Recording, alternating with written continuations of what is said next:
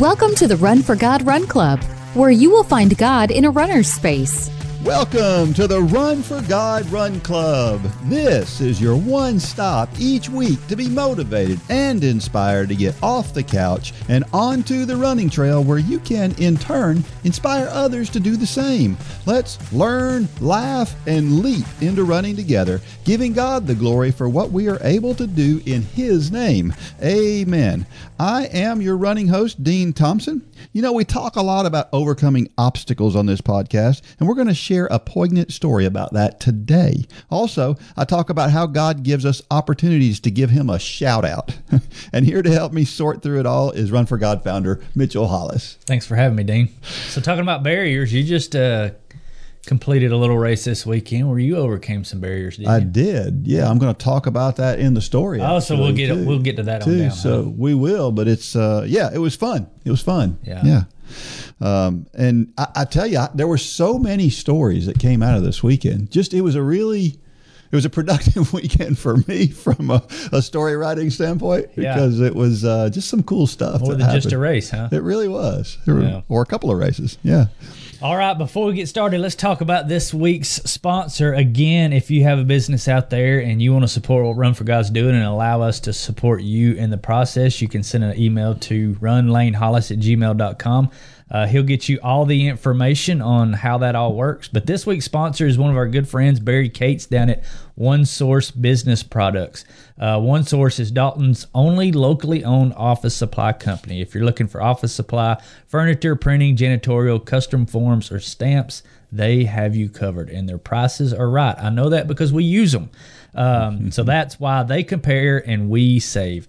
Give them a call at 706-516-3900, or you can find them on the web at onesourcebp.com. Kate's family is just a great family. I was with my son Lane and Barry's son Matt last night. Matt plays the drums in the praise band at church, and just a great. It's fun to do business with great Christian people that think like us and have the same goals as us. So, go check them out if you need business supplies. Absolutely. I've noticed that's a theme in our sponsors. It is. It's a bunch of good Christian folks that want to support us. Yeah. Facebook post, Stephanie Pinchak Marino, hashtag never miss a Monday. Yesterday, our pastor preached on the importance of the community in the church. With so many people staying home and watching church online, we're missing something. He told the story of Luke 5:18 through 25 about Jesus healing the paralyzed man. This man was brought to Jesus by his friends and lowered through the roof to get to Jesus. We don't know if he asked his friends to do this or if they recognized his need and took him to Jesus. We do know that the paralyzed man would not have met Jesus if it were not for his friends. You need people in your life to help you get to Jesus. We need each other. We are better together. Even in running, no one can take the steps for you, but we need each other to get through all the training to the finish line. I need people encouraging me to keep going. I need people to keep me accountable when I say I'm going to eat those extra veggies and cut back on the sweets. I need someone to say, that's not such a good idea. Today's fuel, pre-run, Ezekiel bread and water. Mile 3, 1 block, 18 ounces of water throughout. Post-run, other half of my Ezekiel toast, watered down Gatorade. The real challenge for me comes with fuel the rest of the day. You don't get a pass because you ran this morning. A lot of people look at that the other way around, don't they? They do. I ran this morning so I can have that bowl of ice cream. Yeah, and I'm guilty of that sometimes, unfortunately. Dean, I want to talk about something that Stephanie kind of hits on here, and it may step on some people's toes. It definitely, I stepped on my own toes here. But she's talking about the concept that we need each other, and specifically the church. We need each other. I'm going to be honest. I don't like what I'm seeing today with Christians, and I put myself in the category of about what I'm about to say, because I've done it too. We need to stop being down on the church. I know there's a lot of choices that happen in the church nowadays. Yeah. And that's a good thing. I believe that's a good thing. Mm-hmm. You know, yes, back 100 years ago, you went to church, you heard a sermon, you went to dinner after, and that was pretty much it. But nowadays, we have a lot more things that really draws people into the church. And I was running with a gentleman, I don't know, a couple years ago, and our church was setting up for the Easter egg hunt. And the gentleman I was running with really started talking bad about the Easter egg hunt. He said, I don't know why our churches these days feel that they need to do all this stuff, that the Word of God is enough. And he's right. The Word of God is enough. Right. But Jesus also said, go and make disciples of all nations. Go out and share the word with people wherever they're at. If that means putting on an Easter egg hunt to bring people into the doors of the church, then by all means do an Easter egg hunt. That's not my ministry. Yeah. But where sometimes we as Christians and the church fail is I state my opinions on another ministry because that's not my ministry. And because it's not my ministry, then we shouldn't do that. And that's just wrong. It really is wrong. Another thing is, you know, we put on a lot of people host the Run for God classes at their church, the 5K Challenge. Right. 5K Challenge has been taught in over 6,500 communities around the world at this point. And what do we say on here so often? As the instructor, yeah, it changes you more than it changes the people in your class. It has a reciprocal effect, and many people don't realize that when they go into it. But I say it all the time. Every time I've taught a 5K challenge, when we graduate that class, I'm the one that's changed. Yeah. And it's because of the people that I'm teaching. And we have to look at church that way. Yeah. You know, I don't like what I'm seeing. There's a lot of, and I call it church hopping. You know, people going from church to church and they're making comments like, well, I'm not being fed. And that's true in some of the cases. Sure. But much of the time it's a heart issue. Yeah. We need to go to church. Yes, we need to be fed, but we need to be pouring into other people. Yeah. And that's why the church is so important. If you believe the statistic that Billy Graham used to say that 50% of the people sitting in the pews on Sunday morning will not make it to heaven. They're not saved. Yeah.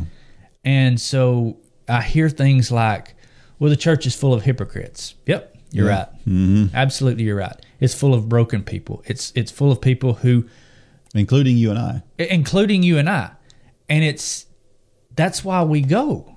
Yeah. And it's because we can come together, we can edify one another, and I mean, talk about getting a boat close to the dock. You've got people sitting in the pews who aren't saved. They're sitting in the pews. Yeah. We have a mission field in our churches. It's true. We don't need to walk away from the church because somebody said something we don't like, or somebody believes something that we don't believe.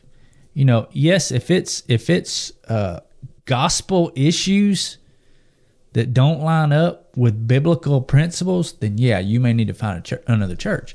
But if it's what style of music they play, if it's whether they have an Easter egg hunt or not, yeah, all of these things, we're dividing our churches all across this world over things like music. You know, David Hendricks, our great friend that used to help Run for God, who's passed on a few years back, he was actually the music minister at my church, and he said, Mitchell, music is dividing churches all over this country. And he's right. There's a lot of things dividing these churches all over this country. But think about going to church the same way if you're an instructor or you've heard about how we've talked about being an instructor. Think of it as being the same thing. Yeah. Because when you go to church and you really get plugged in, you're plugged in at your church, I'm plugged in at my church, we both understand we get so much more out of church. True. By having a servant's heart rather than what can the church do for me. So Amen. I don't know. Stephanie's comment here just really rung my bell. It's some things that I've been thinking for a while. If you're not in a church, get in a church. Yeah. You're talking about this, and I'm thinking about a great example. I've talked about my church on here before. Right now, we're like a snowball. Mm-hmm. I'm just gathering. I mean, it is incredible to watch right now what is going on in our church. We just had Vacation Bible School. There were hundreds of hours spent on props and making the place look cool and creating a cave in our church, and the setup was unbelievable, right? And that's what we do for Vacation Bible School at our church. And a lot of people would look at that and go, that's not really God stuff, right? And I get it. I understand what they're saying. At the same time, we had 18 kids who made professions of faith in our Vacation Bible School. I don't care how many hours or what it is that got them there. It got them there. It helped to get them there. And you're right. We have to stop. And when we don't agree with something, I'll be really transparent here. There was somebody in our church that really upset me a couple of years ago. Mm-hmm. And they knew it. And we hadn't talked a whole lot since then. We haven't been at each other's throats or anything like that. It's just like, it's like oil and water, right? Right. But that person spent more hours than anybody setting up for that, for this Vacation Bible School. And I knew how successful it was. I knew her heart. And I went to her afterwards and I just looked her in the eye and said, I just want you to know how much I appreciate what you've been doing and how hard you worked. I live by here. I've seen your car out there when nobody else was here. I don't know how many hours you spent here, but it was a lot, and it paid off, and God's using you, and it's awesome to see. Yeah. It was an opportunity. If all I did was be upset and not agree with what was going on and went the other way, I never would have noticed any of that, and that actually would have driven us further apart. Instead, the fact that we're in church and we're there regularly actually drew us right back together. Yeah, and like I said, it so many times it comes down to preference. It comes down to things that don't really matter eternally. Yeah. I mean, last night I was at the band practice for our church, and I run the sound, and there was some people that were late. And you know how I am about being late, and I was flustered. And yeah. But at the end of the day, we're all there for the same reason. It's kind of like having the posture that you're not going to join a running club because there's people in that running club who think you should train different. Yeah, we don't do that. Right. We can draw those lines in other settings. We can show up to a running club and say, okay, Dean thinks you should run 100 miles a week, and I choose to train at 40 hours a week. And we can still talk and have a conversation, hug each other's neck because we're both there because we love running. Right. Why is it different in the church? Shouldn't be. Why do we get so hung up on the nuances of... I keep coming back to music because music over the past 10 years has just... we won't even go down that road, but we need to set our opinions aside and understand that we're all there because we love Jesus. Right. And yes, there's a lot of people there who don't know Jesus. And that is low-hanging fruit. Yeah. They're in the building. They're there because they're searching for something. We need to put all of our petty differences aside and focus on shining the light of Jesus to people. I mean, how does it look okay, say the churches are 50% lost people. What does it look like to them when we're fighting and making these comments, that's not what I would do, and things like that? I mean, it's no wonder they leave the church. Yeah. You're right. Because who wants to be a part of that? That's right. So, point is, and I've got 4 fingers pointing back at me when I'm pointing at you and anybody on this podcast. Stop throwing rocks at the church. Amen. The church is, yes, it's an institution. Yeah. But institutions do a lot of good in many cases. That's right. And the church has done more good than just about any other institution in the history of our world. And if you're in a church that maybe doesn't line up with exactly what you believe and what you feel is scriptural, then by all means you need to move. But if it's because you're not being fed, You got to remember that if you're leaving a church for the wrong reasons, you go with you. Yeah. If the problem is your heart, that's not going to be fixed. Mm-hmm. And I want to really say here, I want to be very transparent that I'm just as convicted. I need to be hearing this as much as anybody listening to this podcast. So don't think that Mitchell's on his high horse pretending that he's holier than thou, because that is not the case. I told you I was going through this podcast this morning and I didn't get past this part. Yeah. God parked me here and convicted my heart about this, things that's going on in my life. But I also feel like this is a talk about a pandemic. This is a pandemic in our churches these days. So I'm going to stop right there and just say, have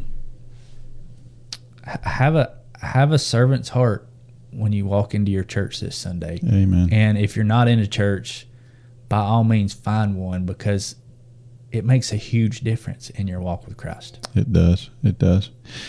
Well, and I'll say one more thing. I think about I don't agree with a lot of the stances that Facebook takes on things. However, Facebook is one of the chief vectors of growth over the years for Run for God. So absolutely. Yeah, without Facebook, who knows what would have ever happened? Might not be a Run for God today without it. And I'm not a Facebook fan at all. Mm-hmm. But it's kind of like that with the churches. Just because there's some things going on there you don't agree with doesn't mean that the overarching, that what you can do for the church and around the church and having that servant's heart, you can make a difference. Because God uses failures to his glory too. Amen. My pastor and I were having a conversation just last night about you. Yeah. Because we were at Red Clay Resort in Cohutta and having a church, a little family night. And I was telling him about when you were running and the dog come after you, and you said something to those people that we've talked about that on this podcast. Yeah. And I said, Dean said something he shouldn't have said. And by the time he got back to his car, the Lord really just impressed on his heart. You need to go talk to those people. And I assumed the dog was somewhere in that area. And the reason I thought about it is there was a dog chasing him. Anyway. Yeah. And Charlie hit the nail on the head. He said, God will more times than not, he'll use our failures to shine his light. Yeah. And the church is full of broken, failed people, but he will use that. Wow. Well, let's talk about our trivia question from last week. It was this: name the man who won the 1,500-meter races at the 1980 and 1984 Olympics, and tell me what he's doing these days. Did you know the answer to this one? Probably not. No. Oh, man. I know the name. I didn't know him. Yeah, one of my all-time favorites, Sebastian Coe. He was the best in the golden age of milers. Because back in the 80s, people don't know. Today we know some of the names. The people who are really good at that distance. Mm-hmm. And but back then there were so many, and the British folks had a ton of them, and they had Sebastian Coe, Steve Ovett, and Steve Cram. Steve Cram came a little after Coe and Ovett, but it was just fantastic to watch those guys go at each other regularly. And then, of course, Sebastian Coe, I think, was the best of the three. And, of course, Steve Cram was a little bit faster, but he was younger, and you know how times go down over time. But after his track career, Sebastian Coe became a politician for a little while. Then he led the group that got the Olympics into London. And then he became vice president of the IAAF. That's the International Amateur Athletics Federation. And then he eventually became president of the IAAF, which is what he's doing today. He was part of the IAAF Hall of Fame when it was first created. He was one of the 24 people who was inaugurated into the IAAF. That's how big a deal he is. So many accomplishments, lifetime accomplishments that Sebastian Coe has. They call him, you got the whole royalty thing in Great Britain. So he's known as Lord Coe in Great Britain because he's been a big deal there. And he held the 800-meter world record for 16 years. And his record that he set in 1981 is still the third fastest 800 meters ever run. Wow. Isn't that incredible? Yeah. He started running when he was 12. Kind of came onto the scene in 1977 when he won an indoor European championship in the 800. And then he had his first national record in 1977. And then this whole rivalry with Steve Ovett, it started way back in 1972. So what was cool about it is, and I guess if you knew it, it made it even neater to watch them run against each other in the Olympics in 1980 and 1984. It was cool because those two guys had been running against each other by that time for like over a decade. And they're still running against each other in the Olympics. So it was pretty cool.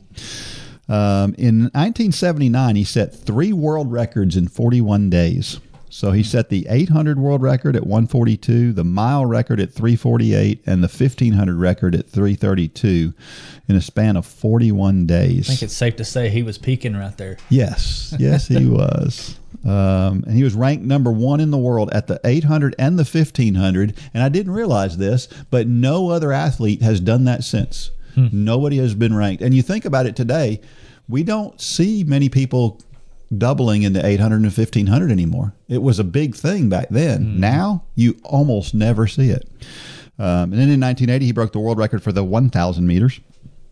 And then in the Olympics that year, again, Coe won the 1500 and Ovett won the 800, which was ridiculous because Ovett was the better 50. Ovett had not lost a 1,500 meter race in 3 years at this point, and Coe was the world record holder in the 800, and they won their opposite events. And if you ask Coe, he said that 800 meter race was tactically the worst race he'd ever run in his life, but he finished second.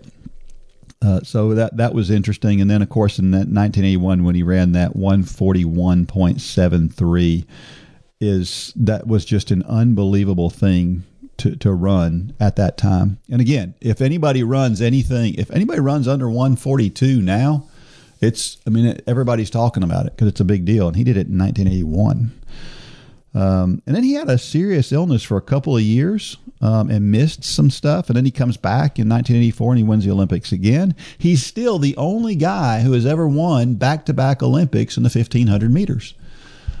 You would think somebody, surely, and you would have thought, you see Ingebrigtsen today and you'd think Ingebrigtsen would have had a chance, but he didn't win it this year. So he ran in that 1,500 meters. He ran the last 800 in 149. Wow. That's a fast 800.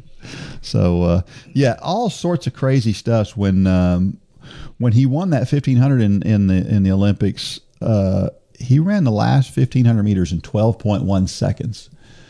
He ran the what? The last 100 meters. What did I say? Oh, you said last 15. The last 100 meters in the 1,500. He ran in 12.1 seconds. Wow. Can you imagine?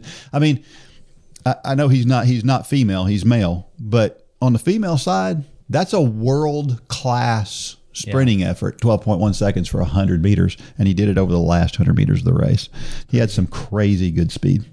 And he was fun to watch run because he was 5'9" and 119 pounds when he ran. So he was a very small guy. Yeah. In 800 meters, a lot of times the best guys are big, tall guys with long legs. But he was short and small, but he had a ton of speed. He's coached by his dad.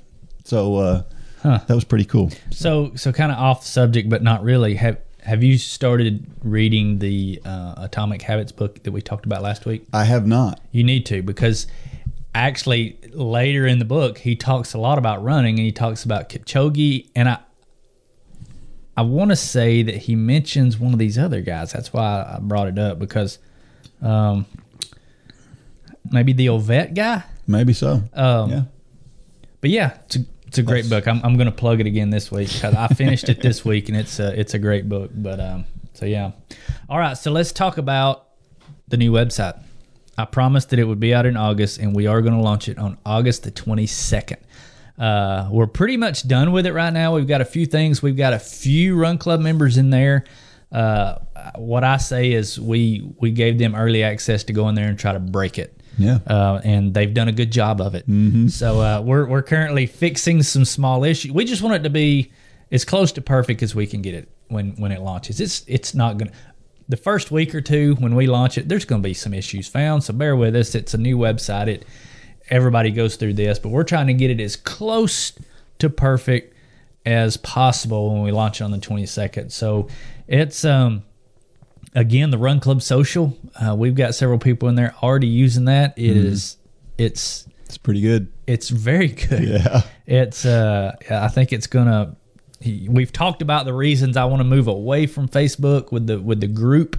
And I think it's going to be a home run. Yeah. So this is I think this is the 15th when this is airing. So next Monday, the 22nd is when the new runforgod.com will launch. We will be sending correspondence out. There are a few things you're going to have to do. So don't be ignoring our emails, especially if you're a current Run Club member. There's some things that you're going to have to do. You're going to have to update your account to make the switch over.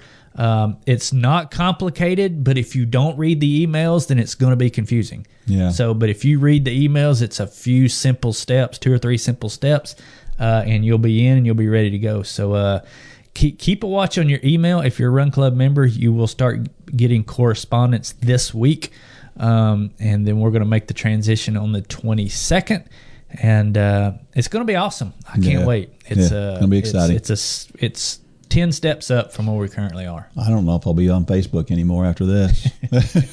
Well, and that's the cool thing is there's so many people that aren't in the Run Club group because they're not on Facebook. Well, this is going to give them the avenue to be able to, we're going to see new faces that we've maybe never saw. Yeah. Because they're not on Facebook. And for whatever reasons, I get it. I am on Facebook and I will probably remain on Facebook after this, but I get it if you're not on Facebook. So I'm excited about it. Yeah, I can't wait. If your teen is into rock and metal music that makes your ears bleed and your grandmother clutch her pearls, we can help. If your spouse yearns for music from the old days and wants to relive the music of their glory years, we can handle that. If you need a break from the day to spend time with God and recognize His goodness, we'd love to be a part of that. Whether it's rock and metal, classic songs from decades past, or heartfelt worship music, J Radio has you covered. Sign up for an account at jradio.com and download the app in your app store to start listening for free today.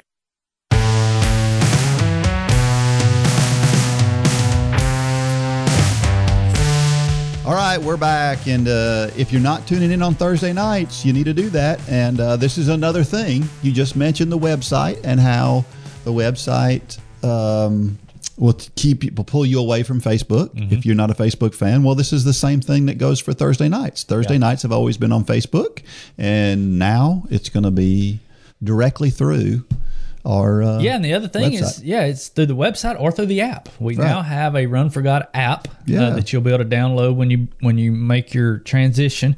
And the Thursday night lives, that's one of the comments we had. I had a Zoom meeting with the 5 that are on there night before last, and one of the comments was they really like how the Facebook Live, once you end the live, the video drops down and they're all archived right there on that same page. So, because we have a lot of people that say, "Hey, Dane, you talked about something, whatever, 2 months ago. How do I find it?" Well, it's not easy on the Facebook group. Well, now we've got a whole page that's dedicated to Facebook Live. It archives everything. You can search it. If it's, Dean talked about shoes, you could type in shoes and it'll pull that video up. So, cool. It's really, really, really good. Pretty cool. Well, have you ever struggled with weight? I have. Yeah. I remember at one point in time, I being a little over 30 pounds heavier than I am today. And I can see, because I remember it, and I can see how people let their weight get out of control. The thing that helped me is the unique position that I was in was I saw first of all, my brother, who literally weighs twice as much as I do. And my mother struggled with her weight her whole life. And seeing that, I realized when I hit 180 pounds, I know that doesn't sound like much to most people. I get it. But my attitude was I got there a little bit at a time. And when I hit that, I was like, I'm not going any further.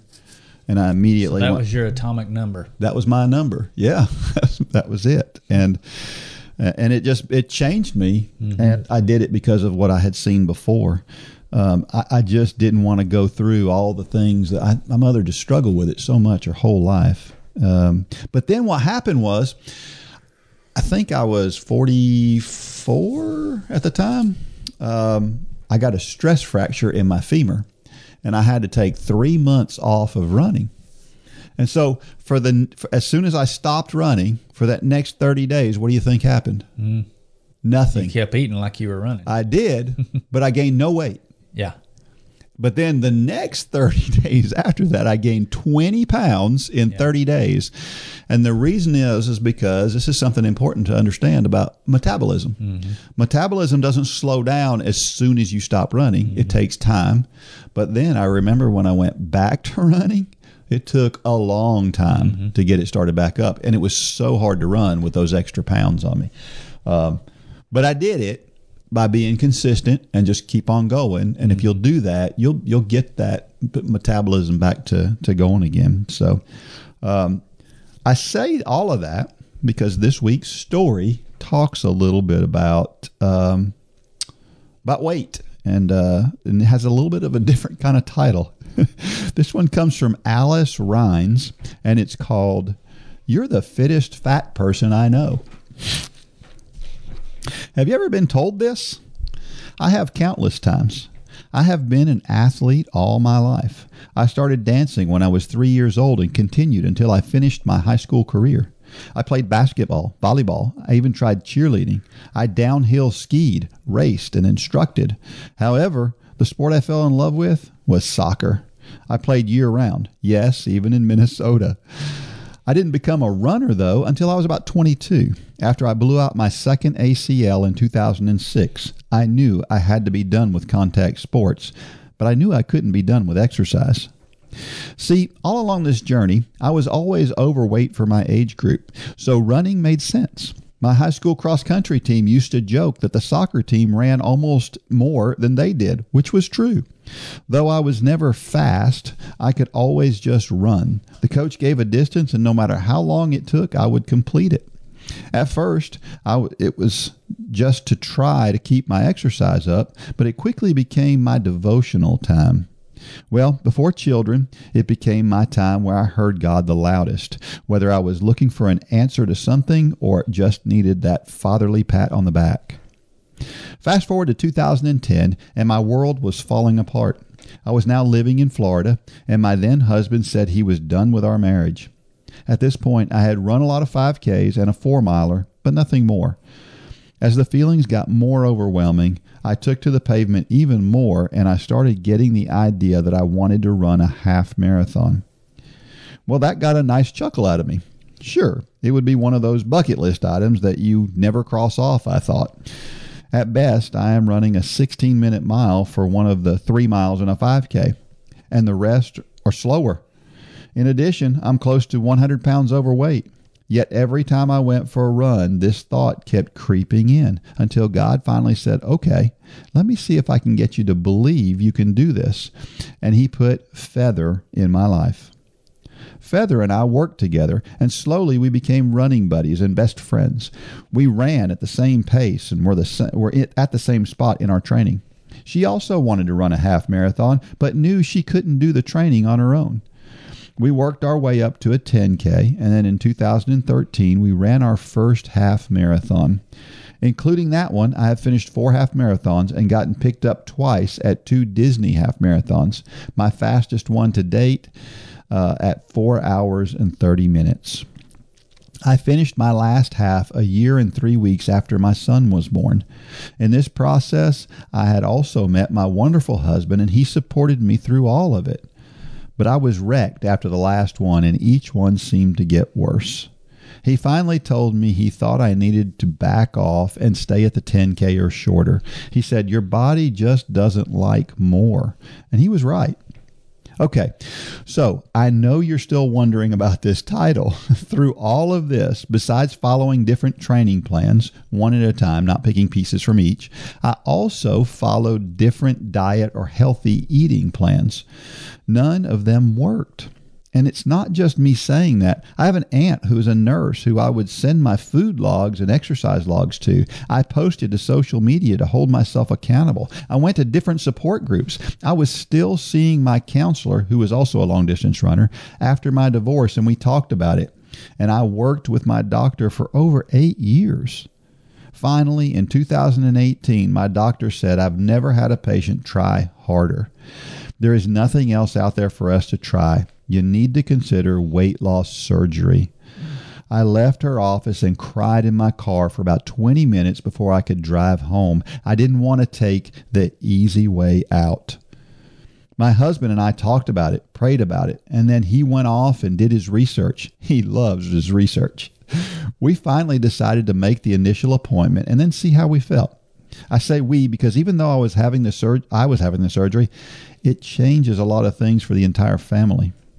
To make a long story shorter, I had the gastric sleeve surgery in 2019. Has it been easy? Well, no, not even close.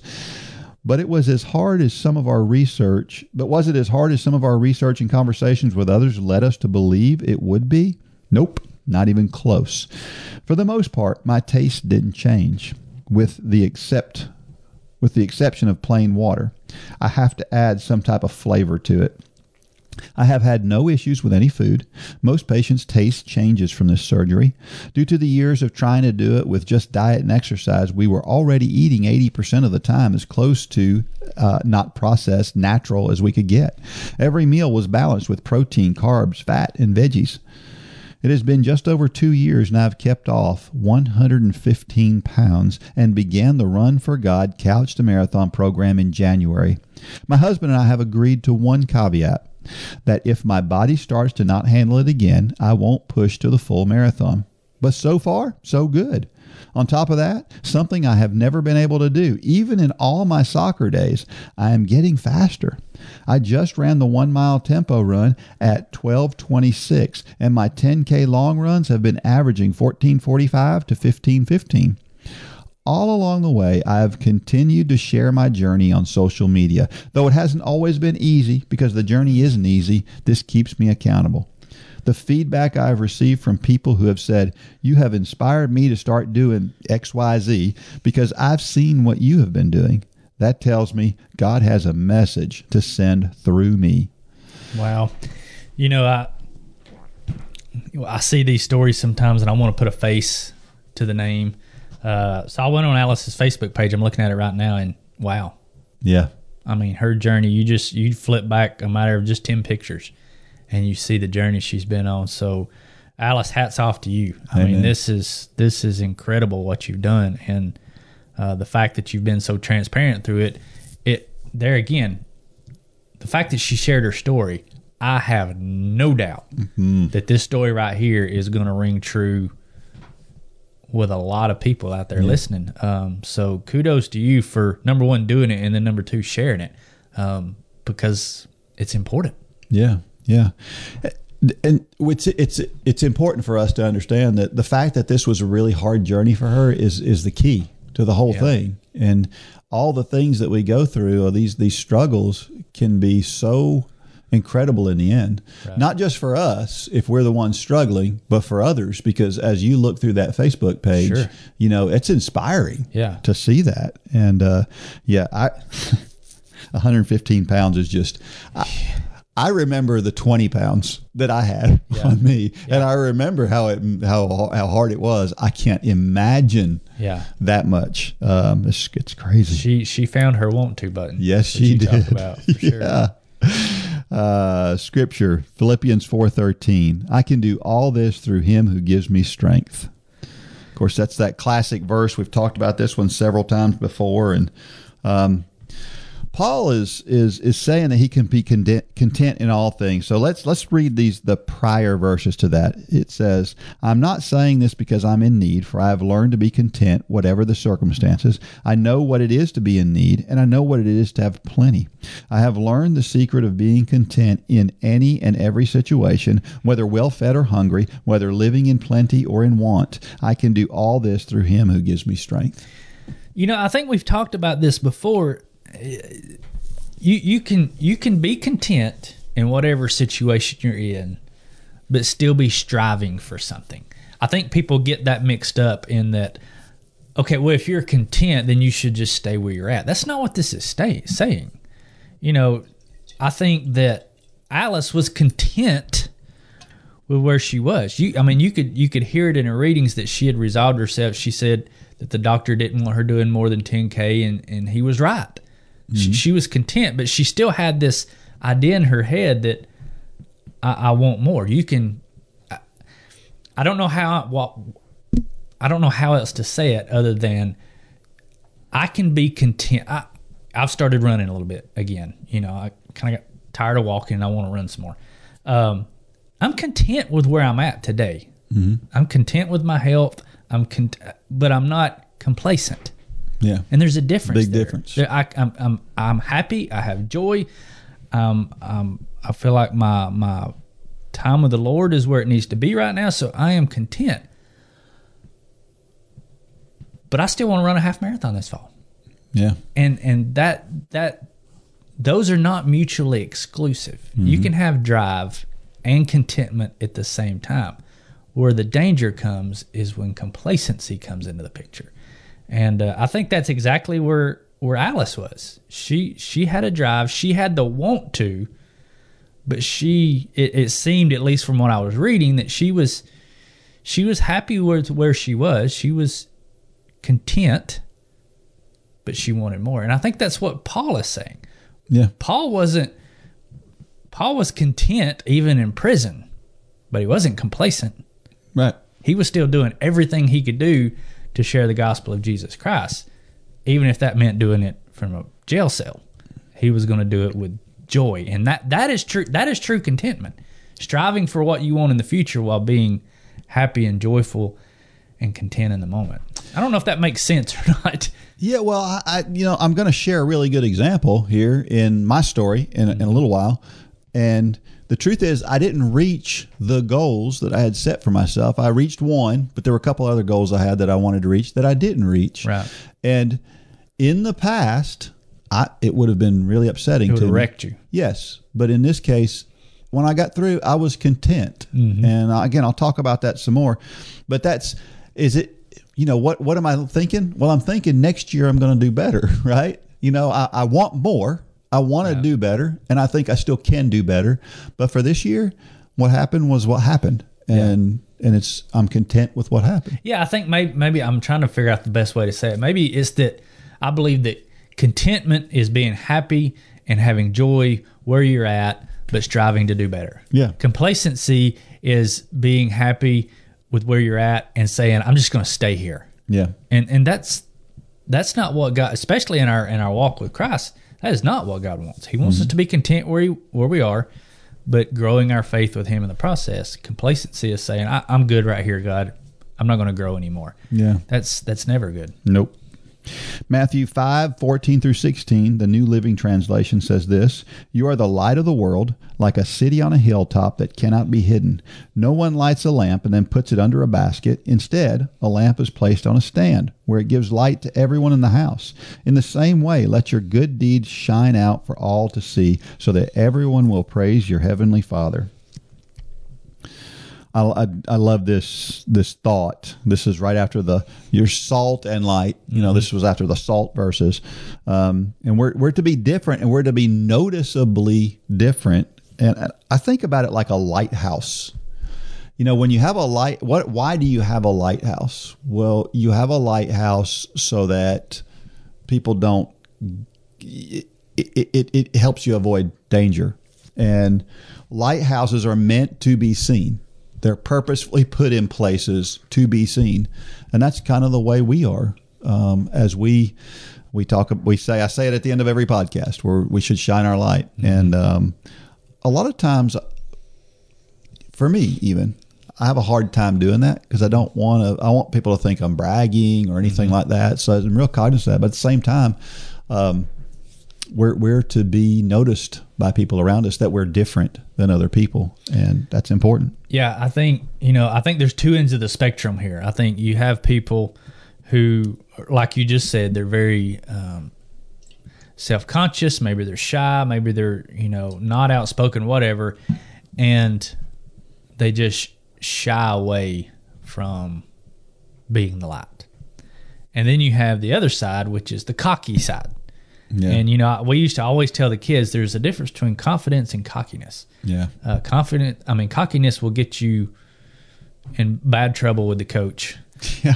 But there's nothing wrong with being confident. And we need to be confident in our walk with Christ. We should not. That's why this verse is here.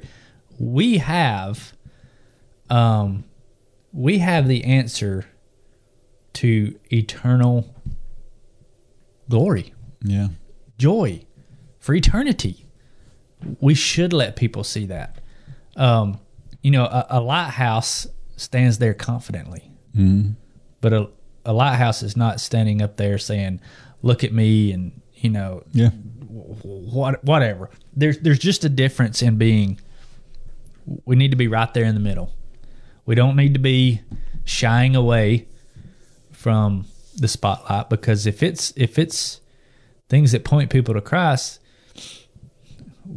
we don't need to put it under a basket. We need to let people know. But on the same token, sometimes and I say we because I do it too, we take it too far the other way and say, look, it becomes about what I've done and not about what Christ has done in me.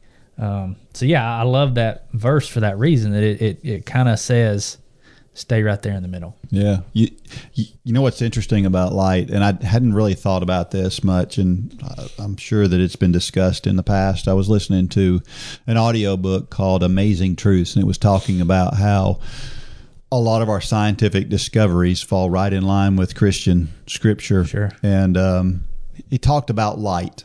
And in that, he was talking about how, light, whenever something approaches the speed of light, when you get to the speed of light, mass becomes infinite. It's the craziest thing that you've ever heard, but if we were able to run at the speed of light, we would suddenly become infinite as far as size, right? So we can't run that fast. That's why nothing can travel the speed of light. And maybe that's a good reason not to run faster, because the faster you run, the bigger you get, right? So light is infinite. So this is what's interesting to me, is that the way God is described as light in the Bible so many times, when the Bible was written, nobody knew that light and the speed of light became infinite, and that light was infinite, but God knew when he was writing it. And there's so many truths in the Bible like that I think we miss all the time. And I thought that was never heard that. That's I thought that was an interesting God is light. God is light. Therefore, God is infinite, right? In his wisdom, in his size, in his thoughts, which is why there's things that we'll just never understand, because we have a finite. That's right. Mind. That's right. Never heard that. Yeah. That's good. Zechariah 4:6-7 and verse 10, New Living Translation again. Then he said to me, this is what the Lord says to Zerubbabel. It is not by force nor by strength, but by my Spirit, says the Lord of heaven's armies. Nothing, not even a mighty mountain, will stand in Zerubbabel's way. It will become a level plain before him. And when Zerubbabel sets the final stone of the temple in place, the people will shout, may God bless it, may God bless it. Do not despise these small beginnings, for the Lord rejoices to see the work begin, to see the plumb line in Zerubbabel's hand. I just like to say that name, Zerubbabel. Yeah. I mean, this kind of goes back to what you just said. I mean, the Lord, God made these statements in those days that it was, I don't care if you put a mountain in front of me. Mm-hmm. And he's shown time after time through history. I think about, you said you walked around your house like the walls of Jericho. I mean, I think so many times we read these stories and we, even as believers, we kind of put these stories. This is going to sound terrible, but we allow them in our mind to kind of slip to that fictional. Yeah. It's a story, But these aren't stories. Yeah. They really happen. And man, it goes to the power and the infinity that you just said of God. And who are we to even attempt to stand in the way? We're nothing. Yeah. We're nothing to stand in the way of God's plan. Well, in the root of this verse too, I love, because he's talking about a vision that he had, and this vision had a lampstand, and then it had these two pipes that went from an olive tree to the lampstand. In other words, it was saying the oil to keep that light flowing is constant and always connected. And that's the way God is for us, is that we're always connected. And again, we just talked about light and its properties. Well, what about the properties of oil? Well, oil heals. It lubricates, it lights, it warms, it can invigorate, like in a massage. It can be perfume. It can even polish metal. Oil can do so many things, and that's the way God is for us. He's versatile and can do whatever he can supply every need. Is the way it talks about it in the Bible. And then this final verse of the small things. And how important the small things are. I think about it from about our fitness. We've got the base period where we just do long, slow miles just to get ourselves into a good state of fitness so we can start working our body harder. God really delights in seeing us get started. But we don't like to just get started often. Or we get excited and then it loses. But it's all those small things along the way that are so important.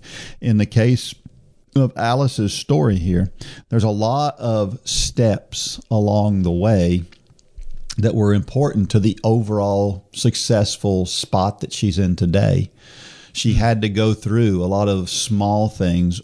I say small. I mean, for her, they were big things, but a lot of little things that she tried. She said they tried everything. Well, those are all little things that you tried along the way that didn't work. Those things are important. You know, it's funny you said that. Actually, I finished that book yesterday, the Atomic Habits book, and this is one thing he talks about. He's talking about in the case of the book, he's talking about great athletes, and he said great athletes don't become great because they've learned how to handle the adversity, the hard workouts, all that. They've learned how to handle boredom, and he goes to explain that the greatest athletes are great at doing the daily things that are just mundane. I was thinking about with Lane and Landon and a lot of our athletes, the doing the ice baths, the massages, all we call them the little things. Yeah. And it was really interesting to hear him talk about it's because we can amp ourselves up to deal with the hard things, but it's hard when it gets boring. Yeah. I mean, just to go out for a 4-mile run when the weather's just okay and you just feel okay and it's just kind of boring. Those are the workouts that a lot of times you can kick to the curb. Yep. But the greatest athletes, and you can put this in the realm of our walk with Christ.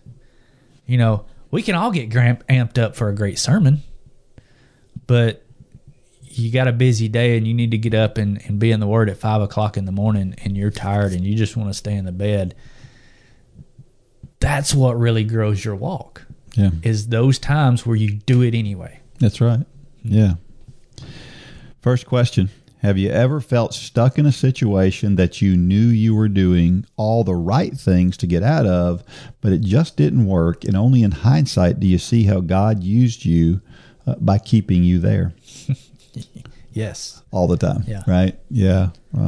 I talked recently about being unemployed, and in the moment, you don't see God in the moment, but you look back at it and you see God's fingerprints all over it. And that goes to so many things. And that's the key, is that we don't see it in the moment, and we have to have the faith that when we're going through tough times and things aren't good, that something good is going to come from it. And it's really, really difficult to do that, isn't it? Well, and it's where we really, I'm 100% convinced that God will allow us to get there, because that's where we get to the end of ourselves. You know, I've talked on here, you know, my family, we were on the brink of financial calamity. at one point after the 2008 recession. And I mean, I've talked about the midday visits to my church and being sitting in a dark sanctuary, and that's where this ministry was born. And so, I mean, and I know it's easy to say it, because chances are in the next 5 years, it'll be another situation. I'll be there again, and I'll have to come back and listen to these podcasts to hear myself say, sometimes those are where the biggest blessings happen. Yeah. But it's so hard in those moments when you feel like you're doing everything right, like Alice talks about. She was doing everything right. Yeah. But man, what a story she has now. Yeah. And had she not gone through all that, we wouldn't be sitting here talking about it. That's right. So just remember that, and I say that to myself too. Yeah. Mitchell, remember this next time. Yeah. Because we're going to have more deep valleys. No question about it. Yep. But this is where the wisdom comes in. This is why God allows us to go through these things, so that hopefully next time the valley may be as deep, but we look at it differently. Yeah. Another question. Looking back, have you ever done something that seemed small, insignificant, or maybe even like a failure that turned out to be a lesson or a tool you need to complete something much bigger later? Yeah, I mean, again, I mentioned being unemployed, and I had the same job for 25 years, and I look at all of the stuff that surrounded that, and the things that I was doing during that summer, and how there were a lot of little things that led to a moment where God said, all right, I'm done allowing you to feel sorry for yourself. Now I need you to pick yourself up and head in a direction. And a lot of those little things that I did at that time just made huge difference in where I am today and who I am today. And that's what Alice here, that's what she's doing. She didn't give in at any point. She kept trying these things. And then even when she found what eventually sounds like it's the solution, she was saying, I didn't want to take the easy way out. She was still thinking, it can't be that this thing is the answer. But it was. But she never would have gotten there had she not gone through all those other little things and little steps along the way. Yeah. And in the end, it was worth it. And last question. What has been your biggest struggle, maybe even what you thought you were failing at, that God used to inspire others? You know, I think about I've talked on here before about my temper and how my temper used to be so bad. And I've been through a lot because of my temper. I failed a lot because of my temper. But God has changed me, and now I have this opportunity to be able to talk to others about that and to explain that I understand. People who never have a bad temper don't understand people who do, because they don't. Why would you let these things get under your skin to the point where you fly out? They don't understand it, right? And I get that, because I don't understand people, other personalities that other people have that aren't what I do. So in order to get through to somebody who is struggling with that, it needs to be somebody who understands that struggle. It's no different than an alcoholic. Somebody who's been an alcoholic and recovered can talk to somebody who's in it, and they're way more impactful. And it goes that way for all of us, right? For anything that we do. Yeah. We as a family, in the past month, we all took these, Holly read a book. It's about the Enneagram. You've ever heard of the Enneagrams? Have you ever heard of that? Well, it's kind of a personality test. Okay. And there's 1 through 9 personalities. And she read this book, and she was telling us about it one night at dinner, and me and the boys were like, oh, we got to take that test to figure out what we are. And so we all took the test, and it is amazing how dead on these tests are. Yeah. But I'm an Enneagram 1.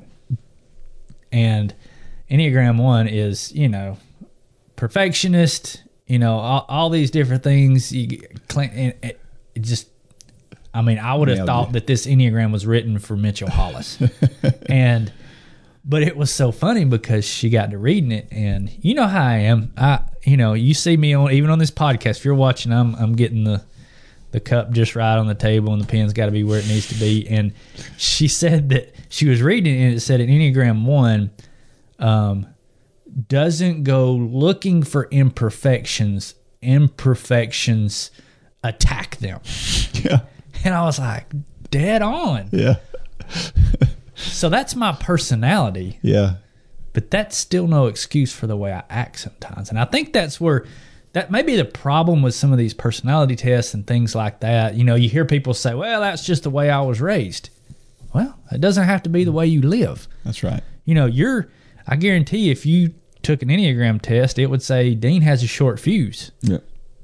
But Dean don't have to live like that. That's right. And we have to stop falling into these traps of, well, that's how I was raised, or that's what I've always done. I love what Dave Ramsey says. He says, find your sacred cows and shoot them. Yeah, yeah. Because that gets us in trouble a lot of times that, well, I've got a temper, that's just the way I am. So, yeah, I've seen it in you through the years. When you first started here, you were a bit of a hothead. Mm-hmm. And, you still get that way when it comes to technology.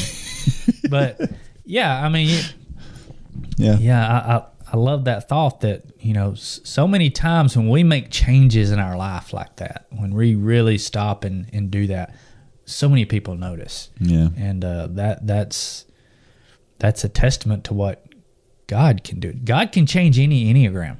Yeah, that's right. But we've got to allow it. That's right. Thank you, Alice. Great story. Sure.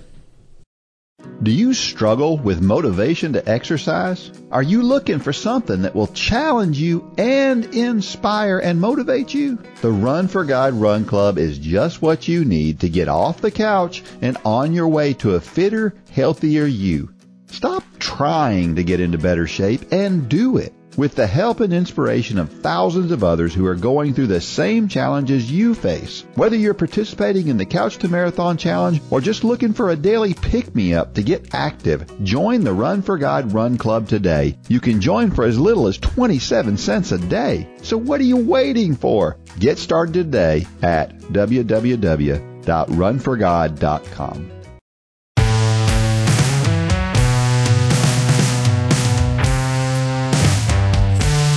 All right, we're back, and I think I may have talked about this last year, about this same time. These masters meets that we go to, these national championship meets, they're just so inspirational. You go, and you've got these people who are just, honestly, it's people really, they have no business doing some of these things, and they're doing them anyway. Yeah. And it's so inspirational to watch that. We had a run club member show up at the national championships. Yeah, I saw the pictures of that. Yeah. If you're on Facebook, you know her as Missy Mosquito. Yeah. And her and her son showed up. And, man, it was pretty cool because I didn't see them before the race. But when I was running, I heard my name from the stands. Really? And so it was pretty cool to hear my name from the stands. And it was definitely helpful. So, and we were in Lexington, Kentucky. Now, I've been there a few times for races. I never really paid quite as much attention as I did, I think, this time to Lexington. We kind of had a day where we didn't do a whole lot in between two races. And also the other couple times I was there was in December. So you don't get a chance to see much in December when it's so cold. But Lexington's a nice place. Yeah, I've been there a couple times. Really like Lexington. So, and then of course it's always great to hang out with my wife because we just like just hanging out. Mm-hmm. It's pretty cool. And I figured out I'm in the wrong age group. Really? Yeah, because I looked at the results, and so there were 18 people in my age group. Now that's really weird that there's 18 people in one race. In this 1,500 meter race that I was in. That's a lot in a 5-year age group. But the 10th place finisher in the 55 to 59 age group would have finished third in the 50 to 54 age group. Really? Yes. So, I was in the... So you had a bunch of Schellenbergers in there with you. We had some fast guys. Yeah. But that's cool. And then, of course, after the race, we went to Buc-ee's. Yeah. And I've been last few weeks, I've been really good on my diet. And I'm like, all right, I'm going to get away from, and had me that brisket sandwich. Yeah. They're good. They know how to do brisket at Buc-ee's. They did a good job with it for sure. Not as good as yours, but pretty good. And then we met this guy.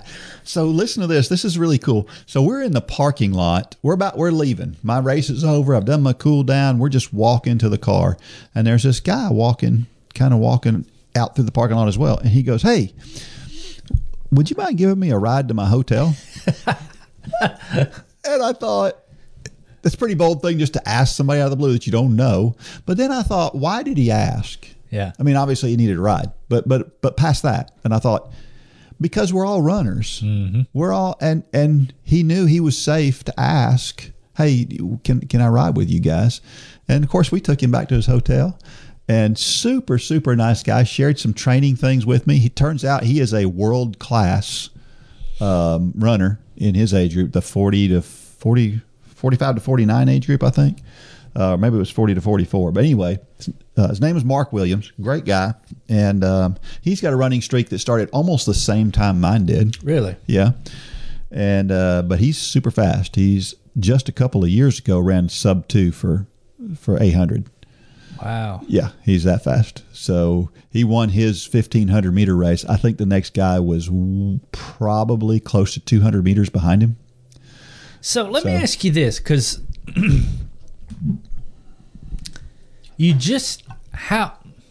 trying to figure out how to ask this. When you think about older people, and when I say older people, I'm saying beyond college, take the professionals out of it, and run club members. We're in the sport for distance running. And when I say distance running, that could be a 5K. We all have aspirations of doing a 5K all the way up to an ultra marathon. And we have training plans for that. But the typical guy, 44-year-old Mark Williams, what kind of training does he do to specialize in the 800? You just don't go to a normal race and talk to people and say, "Oh, I specialize in the 800." Yeah, that's kind of I always equate track. Besides you, I always equate track to professionals or college and below. I don't know. I guess it's a different world. I don't know anybody besides you that trains for track events. But there's literally thousands of them out there. Really? There just aren't many in our area. And we're scattered around the country. Yeah. And that's who this guy is. But what does his normal week look like? This guy that's so good at the 800, 44 years old, what does his normal week look like? Well, does it look like he's training for a 5K? No, it looks like he's training for a 1,500. I mean, he's a specific middle distance guy. Okay. And he runs a 53 400. Wow. At over 40 years old, so he's a pretty fast guy. And matter of fact, it's interesting that you say that, because you know how this is awesome the way God works, right? So just before this guy asks us if he could get a ride, I'm talking with Debbie and I'm telling her, I'm lamenting the fact that I worked really hard for this weekend to get ready for the steeplechase and to be ready for jumping over the barriers and stuff. And I was successful in that, but I didn't do much speed training. I was talking to her about how I've got to do better speed training. And in walks Mark, and he starts sharing with me. And he says, let me find you on Facebook. I share all of my workouts, and you can just take a look at my workouts and see what I'm doing. And so now we're Facebook friends, and I'm going to learn how he gets to run a 408 mile. Well, you'll have to send him this podcast. So we sit and talk about him. Yeah. We need to do that for sure. So anyway, really, really great guy, and interesting that it comes up right after I was talking about that. And so we just had a bunch of good stories from this weekend. And here's one of them, because it is time for Dean's Thoughts. That's a time when I share something that I've written about the intersection between running and faith.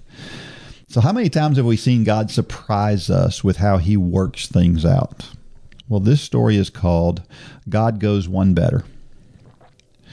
I love to challenge myself. In 2021, I decided to try something I had never done, the 3,000 meter steeplechase. I loved it. I won the national championship for my age and decided I wanted to go back and try it again the following year. In addition, I had only been 36 seconds away from the American record. I thought with more specific training and maybe a little better fitness, I'd love to give that record a run for its money. It would be difficult for sure, but it was worth the effort. So I stepped to the line in 2022 knowing it would take a perfect race, but hopeful nonetheless. I'd worked hard and felt like I had done all the things I needed to do to give the record a run. The gun went off, and by the end of the first lap, I found myself all alone in the lead, and I was on pace for the first 3 laps of the 7.5 lap race. There are 5 hurdles per lap for a total of 35 jumps over the last 7 of those laps. The announcer had found out from a friend of mine that I was shooting for the record, so he was calling out my splits every lap to encourage me and the crowd. It was a nice touch and was much appreciated. At exactly halfway through, on the 18th barrier, I caught my trail foot and fell, sprawled out on the track with a bruised left palm, a bloody right knee, and a sore left knee. I thought very briefly about not getting up, but everything seemed to be okay and to keep on going. I got up quickly and resumed running at the front of the race. By the time I went through the first mile, I was 7 seconds off my goal pace. It appeared the fall had cost me at least 5 seconds. That may not sound like much, but it is a much tougher barrier to overcome than the one that had just knocked me down. I faded over the second half of the race, but held on to win my race. I had been knocked down and got back up to finish the race. I thought, that's a good story about God's ability to allow us to fall, but giving us the opportunity to be resilient. I could have written that story, and it would have been great. But God didn't stop there. As I walked off the track after the race, I saw the announcer who was set up in the corner of the track. I stopped by to thank him for his encouragement. He told me he was impressed with the way I got back up after what looked like to him to be a pretty hard fall. Then he asked if I would do a live interview. Of course, I don't usually shy away from a microphone. During the interview, I was able to testify to the fact that it is God who powers my running and my ability to get back up. He was the one who made sure I could keep going. Isn't that just like God? He writes a great story and then takes it one step further by making sure that his children have the ability to give him credit for his greatness. What an awesome God. Sometimes things don't come out the way we plan. Sometimes we fall short. But God never falls short.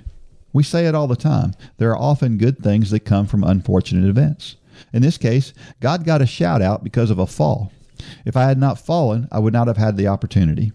If my friend had not mentioned it to the announcer, he would not have been calling out the splits, and I would not have stopped by his table. Our God is an awesome God. The way he coordinates things is incredible. When things don't go as planned, are you looking for opportunities to count it as joy anyway? I can't help but think about this. Years ago, I would have been angry for falling on that barrier. My sulking would have made me unlikely to have stopped and thanked the announcer, and God would never have gotten that shout out. I don't want to meddle, and I myself have missed many opportunities while wallowing in self-pity. But have you missed opportunities to give God credit because you were focused on yourself and your disappointment? I'd say most of us have. But what are you going to do next time? That's a great story, Dean. First of all, congratulations. Well, thank you. Yeah. Thank you. This was just one of those times you look back on it and you just see how God works things out. And in the moment, I felt like I should have pushed harder in the race, and I was really not happy to some degree when I finished. As I crossed the line, I realized there was a little more left than there should be at the end of a race. I felt like I didn't really, I don't know. There were a lot of factors that got in the way in that race. I was distracted heavily before the race.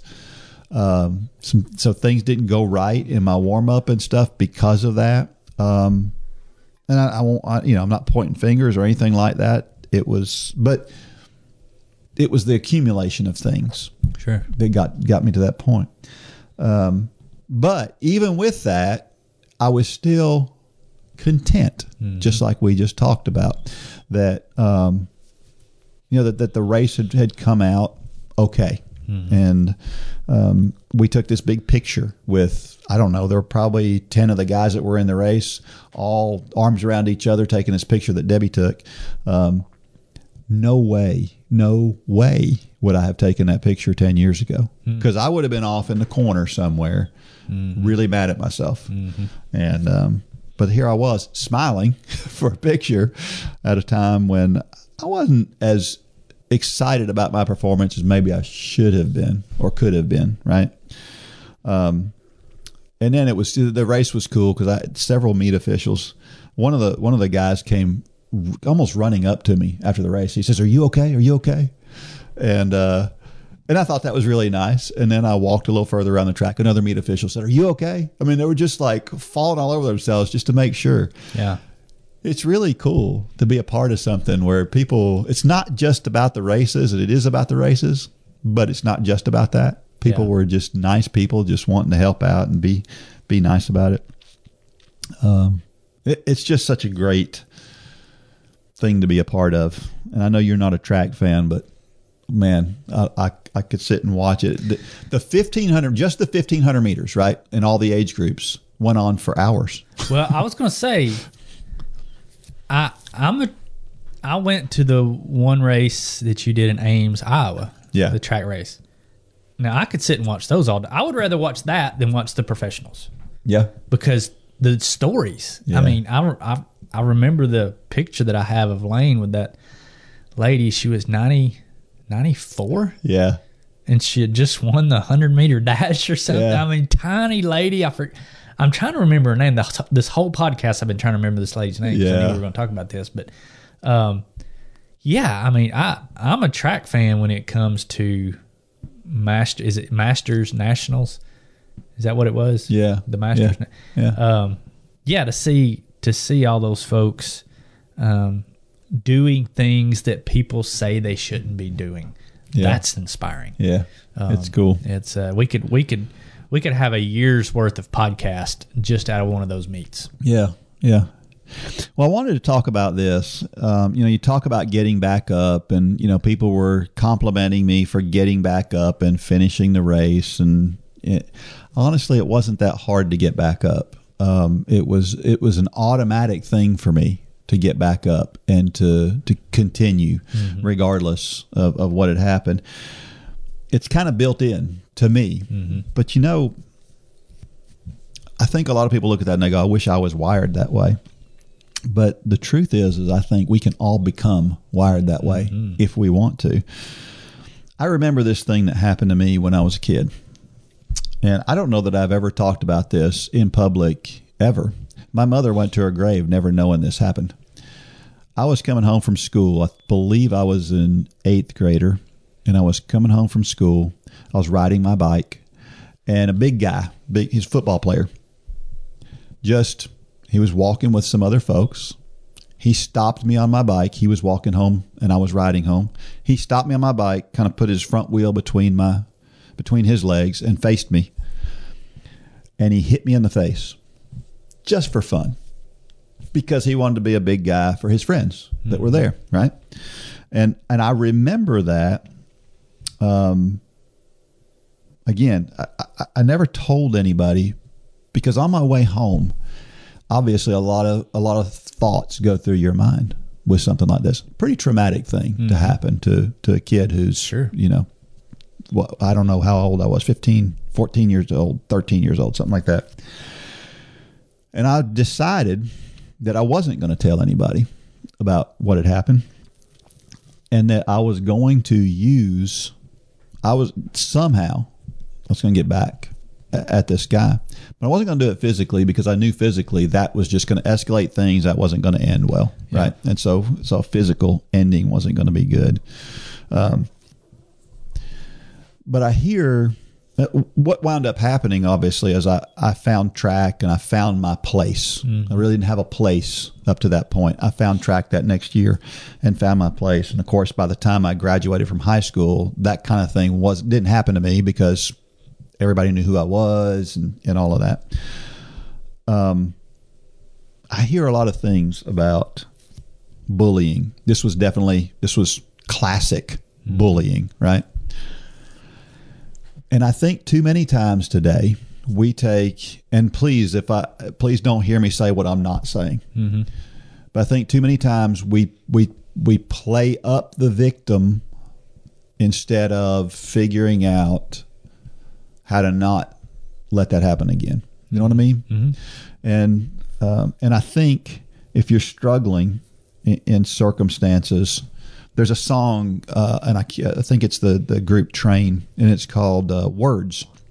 And it says, words, and it talks about using them as firewood and let them burn. When people say things and they do things, take those incidences, take those things that really discourage you and use them as firewood. Mm-hmm.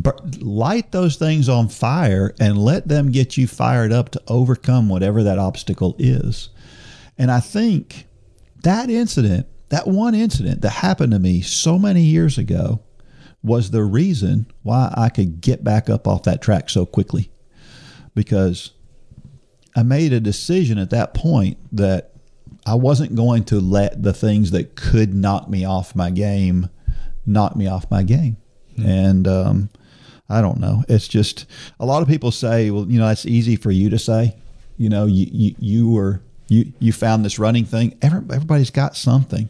Mm-hmm. And it wasn't easy when it happened. I can take you back to that day.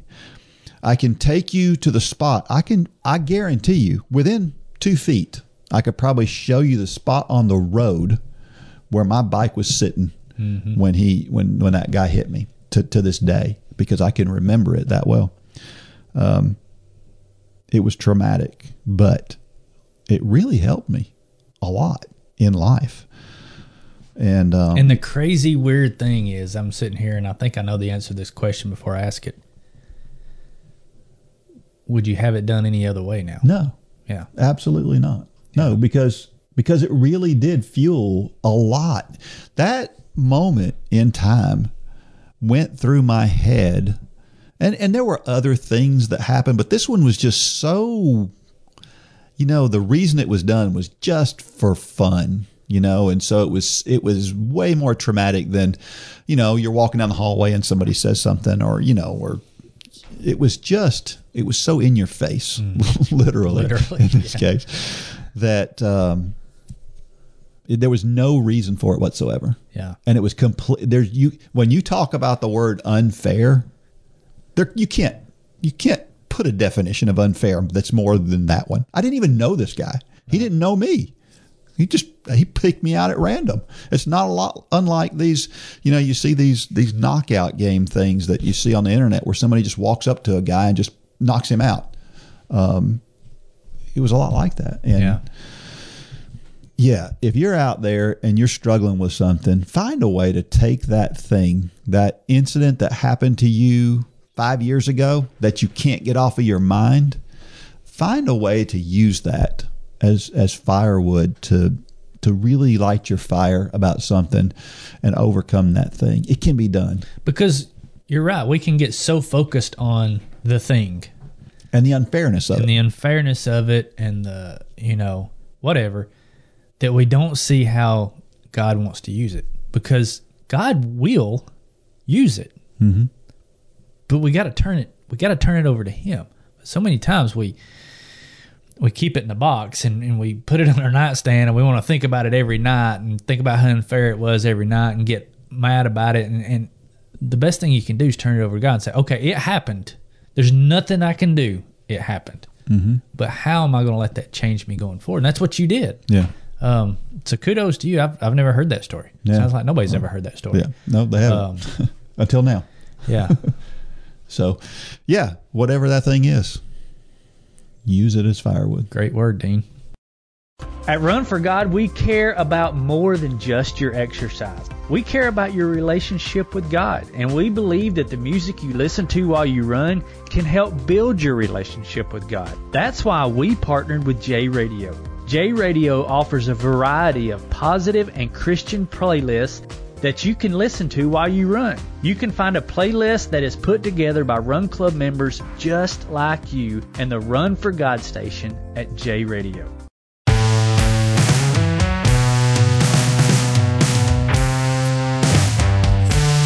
Well, I got to mention on the USATF website, I thought, I don't know that my name's been on, they wrote up an article and they only picked out one person to talk about as from the steeplechase event and all the age groups. And they talked about me. That was pretty cool. I saw that. Yeah, I thought that was pretty cool. So, and they mentioned it was an impressive time. I like that. The only thing they didn't mention was they didn't mention Run for God at all. So, did they put a picture?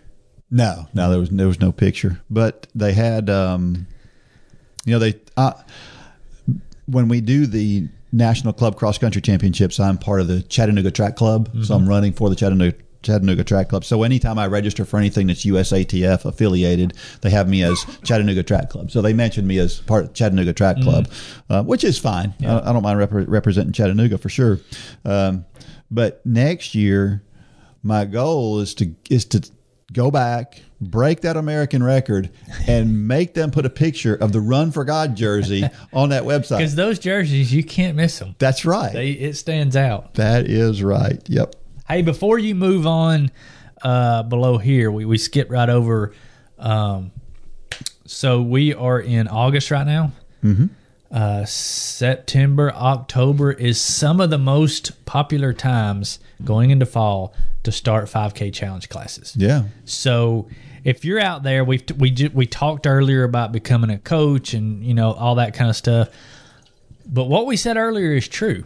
It will change you more than it will change the athletes that you're coaching. With the new website that's releasing here in a couple weeks, it's going to be easy to do. We're bringing back the coaching portal. It won't release exactly when the website releases, but within a couple weeks it will be out. But we've had some conversations that coaching classes in churches was what got Run for God started. And then COVID happened, and we kind of softly went away from that when we introduced Run Club, and it's been really cool to see how Run Club has brought people from all across the country together. But now we're excited to really be putting a focus back on the coaching and the classes in the churches, and to marry that together with what we've done with Run Club. Yeah. Think about that. You have not only people knowing each other from across the country, but entire groups that get to know each other from across the country. So it's going to be a really neat dynamic, and we will have that up. Keep a lookout for your email. But go ahead and start today. Start praying about it, thinking about it. Do you want to coach a session this fall? We'll probably have a session that will start mid-late September as a national thing that you could be part of with your local church. But be thinking about it. It's important. It will do more for you than it will ever do for your students, and it will change your students' lives. So be thinking about it and praying about it. For sure, yeah. Well, there were some big coaching announcements. I don't know if you saw this, but Sean Brosnan, the guy who has coached Newberry Park, this greatest high school cross-country team ever, is now going to coach at UCLA. Really? Yeah, so that's a big promotion. And then Shalane Flanagan, who a lot of folks know, is going to be the assistant coach at the University of Oregon. So that's going to be a big deal. So two big coaching changes there, big announcements. So it's going to be interesting to see how those shake out. With Brosnan, I still feel like, it'd be interesting to see how he does at UCLA. Yeah. And then I saw some more talk about Devin Allen. We talked about his disqualification from World Championships because he started 1/100th of a second before a 10th of a second. Again, it's crazy when you say it out loud. Yeah, it is. And I hope they do something about this thing, but it's really convincing that the timing was different. Yeah. At this World Championship, so it was a double whammy for him. And the bad part was Devin Allen went to the University of Oregon. It was in their stadium. He had run the fastest time in the world so far that year, and then gets DQ'd, and just sad. Now he's with the Philadelphia Eagles though, so If you're a football fan, check out Devin Allen with the Philadelphia Eagles. He's going to be a wide receiver. I hope to see him make the squad. I don't think they're sure yet. And I saw this post on Let's Run. You're going to love this one. So Alex Yee and Hayden Wild, they're triathletes who have both run under 13:30 for 5K. And the message boards were full of people saying, I wonder how fast they could be if they focused on running. Oh, come on. Well, I'm not sure they'd be any faster. And you and I have seen it, right? Yeah. But that this is something that's kind of evolved in my thoughts over the years, because I used to say the same thing when I saw that. I thought, man, gosh, I wish I could get them to focus on just running. The truth is that if they were just runners, they could probably be just as fast, but I don't know that they would be any faster. Dean, I'm convinced, well, maybe not them, but I'm convinced there's some runners that are faster only because they're triathletes. Yeah. And I use Lane as an example. We have proven it now a couple different times that when all Lane does is running, I think his running suffers. The most recent being we saw an injury. Now, was that because of the running? I don't know, but it's proven with him that when he has biking and swimming in the mix, it makes him a better runner. So I think it's you can't make those kind of statements about people like triathletes because it's their body is adapted. Everybody's bodies are different, and their bodies are adapted, and they thrive with the cross training. Yeah. Well, and we've seen people who do really well with high mileage and people who do with low mileage, and these folks just happen to do well with the cross training that's set in. But I got a theory. I've thought about this a lot over this past week, and here's my theory as to why triathletes do so well as runners, if that's their best part of the triathlon. And I think it's mental, and I'll tell you why I think it's mental. I think that the pain you feel when you're running is a very specific kind of pain. Now, you got pain of trying to do long races, and short races are a little bit different. But the pain of running is one type of pain. The pain that you feel on a bicycle, completely different. Sure. It is not the same at all. So pushing through that discomfort on a bike, way different than pushing through the discomfort on the run. Swimming, different again. And so what triathletes have, I think, that's so important is they have this. First of all, they're pushing through the pain more often because they're training at a higher level more often. Higher intensity. They don't have to do all the slow, easy miles that a runner has to do because they're getting that benefit on the bicycle and they're swimming. And so I think the fact that they spend more time pushing themselves harder and that they're able to push themselves in different ways makes them more versatile and makes them a better runner. What do you think? I like it. Yeah. Yeah, I mean, you're right. A triathlete, they don't have many, how do I want to say that? Zone 2 efforts, Zone 1, Zone 2 efforts, because, it's just like swimming. Swimming, you can do workouts in swimming every day because there's no impact on the body. And usually typically the only reason you don't do workouts every day on the run is just the breakdown of the body. Running is the hardest of the three sports on your body. So if it didn't damage your body the way it does, then you could do workouts every day. Well, having the bike, which is probably half as much of the damage that running does on your body, you can do some higher intensity. And then swimming, I mean, you can go max effort every day in swimming. So it allows you to build up that that threshold. I don't want to say faster, but a good example. I asked Lane the other day, he's about to start cross country with the college, and I said, how much are your teammates running right now? Well, they're running about 90 miles a week. Lane's running about 40 miles a week. But he's doing 100 miles on the bike a week, and he's doing, I don't know, 20,000 yards, 25,000 yards in the pool right now. So, I don't know, 12 miles or so in the pool a week. So a lot of our running is keeping that aerobic capacity up. But you also run the risk of running 90 miles. You run the risk of injury. It takes longer to recover. Fatigue is more intense. But if you can take those aerobic building sessions and put them on the bike or put them in the pool, I'm just interested to see when he starts the season. I think he's going to be right there with all of his teammates running half the mileage.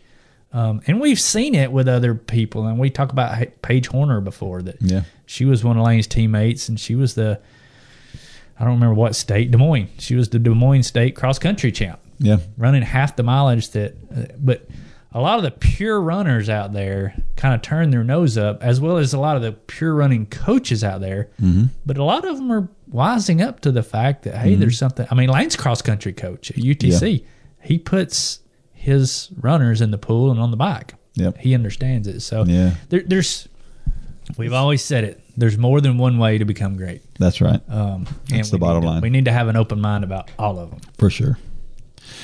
How about a trivia question for this week? This is the definition of a term in running. Here comes the definition. A feeling of euphoria that is experienced by some individuals engaged in strenuous running and that is held to be associated with a release of endorphins by the brain. What is that term that definition describes? You're putting an underhanded pitch out this week. I am. And if you know the answer to that, you can send that to dean@runforgod.com. And if you're the first person to answer that, then you will get a Run Club tumbler. So dean@runforgod.com, be the first person to send it there, and you can get a tumbler. So that's a pretty simple one, huh? Yeah. You know what that one is. So what are you thinking that the fact that you know it means it's simple? Is that your criteria? Or because I don't know a lot of your trivia questions, so it must be pretty simple if I know it. Every week I share a reason why running is so awesome, and this week I share this. It's a low barrier to entry. Almost everybody can run. You really just need a pair of shoes. And some appropriate clothing. It doesn't have to be expensive. It's a cheap sport to get involved with. You can make it expensive. You can. But you don't have to. But you don't have to. And it's very simple. It's easy to understand. You don't have to spend hours and hours learning about it. I can't think of another sport that's more simple and that's easier for people to do than running. I want to put a asterisk by your. You don't need to spend hours learning about it. Mm-hmm. There are things you need to learn. There are. You don't need to go out and run 6 miles your first mile, which is basically that's what we say in the 5K challenge. We equip people to enter the sport safely. Mm-hmm. And there are some things you need to know, but it's not a treasure trove of knowledge like some other sports. Right. Golf, for instance. There's a huge learning curve there, but running, you just need to learn one or two things and you're off. That's it. All right, our motivational thought of the week is this. I love this. I saw this on the back of a T-shirt watching American Ninja Warrior, and I liked it. It said, "Sometimes you just got to lick the stamp and send it." This comes from Daniel Ricciardo. He's an Australian race car driver. And basically what he's saying is sometimes you just got to be satisfied with what we have and do the best with what you got. Yeah. Sometimes you just got to lick the stamp and send it. I said this to some of our team the other day talking about this new website. We can test and try to make better and test and try to make better. But sometimes you just need to get it out there. Yep. And that's what we're doing. We're testing to try to make it better right now. But as Dave Ramsey says sometimes, just ship it. Just ship it. Get it out the door, because if you try to make it perfect, once you get it perfect, it's going to be out of date. So lick the stamp and send it. That's right. I like that. Yep, that's good. All right. Until next week, may God bless every step of every run or walk. Go out there and shine your light. Good job, Dean. For more information about the Run for God ministry, go to runforgod.com. If you have questions about your salvation, click on the Peace with God tab. There's nothing more important. Thanks for joining us today.